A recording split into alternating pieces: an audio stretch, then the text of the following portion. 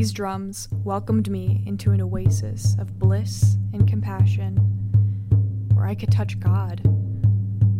These drums also pulled me into the depths of hell, where I was sinking in quicksand and lived centuries in utter misery. This was my experience during an ayahuasca ceremony.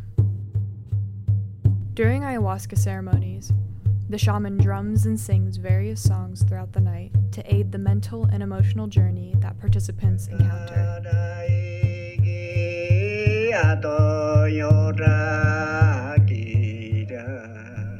The songs are ancient and orally passed down by indigenous healers.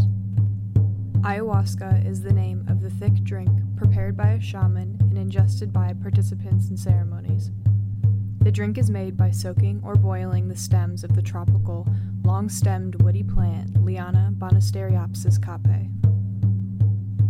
In the drink is also a tropical vine of the plant Malpighiaceae and the leaves of Psychotria viridis.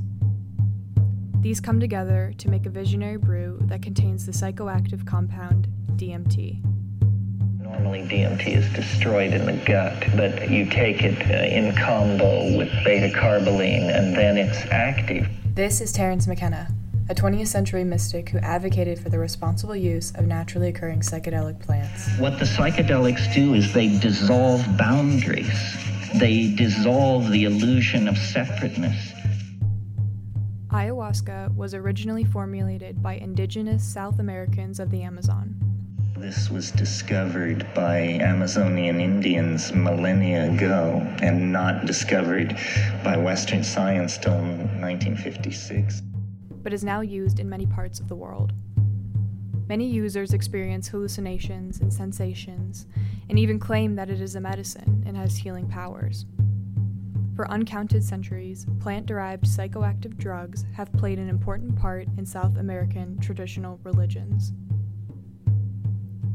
I had never taken DMT before ayahuasca. DMT is illegal in most countries, including the United States, where it is classified as a Schedule I control substance. Even so, ayahuasca groups have proliferated in the 21st century. I grew up in the Methodist Church. Every Sunday, I would routinely wake up, put on my white tights, some pastel-colored dress with my shiny black Mary Jane shoes. My family and I would eat eggs or waffles or bacon before heading over to the church, arriving late as usual. There was a point in my life where I enjoyed the routine of church and the religious practices that it offered. I looked forward to seeing my friends on Sunday mornings and saying my prayers every night. As I got older, my family and I left the church because the pastors began offering and advocating for conversion therapy. I refound religion, or spiritual practices, in 2018.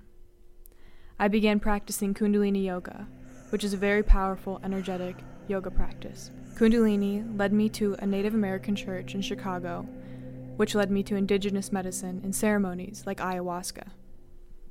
I took ayahuasca in upstate Chicago, where I was living at the time, in a cabin with 30 other people.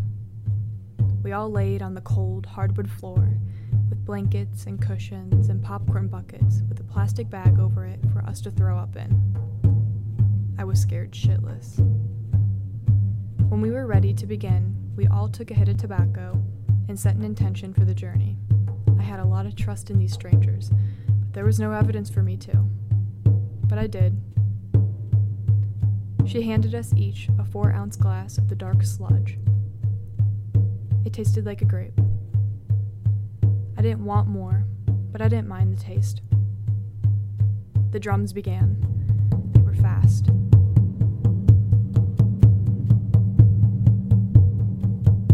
The shaman was singing, but I can't remember the words.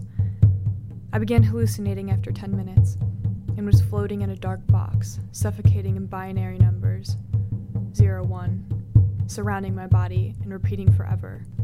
The drums persist. I was mentally and emotionally transported to the physical forms of the fears that control all of my behaviors and emotional programming. I hallucinated an underground world of formless, miserable beasts that sludge on day after day. Here, I came to the realization that I lack patience and care for others, and that I'm selfish. I am stuck in a marsh of emotional guilt. The drums slow in pace. I begin to relax. My body was less tense, and I began to let go of the world of fears and beasts that live within me.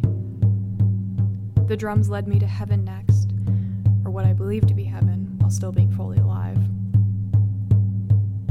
Here, I touched the face of angels and watched the world from above with glazed-over eyes. The pace of the drums and words that the shaman sang had a profound impact on which part of my mind was to be explored next. The drums haunt me, but they also brought me to the most beautiful parts of my mind. I share this story in my connection to the sound of the drums, not to exploit this beautiful ceremony, but to share the wisdom and meaning that I have found in indigenous practices and medicine, in the endless beat of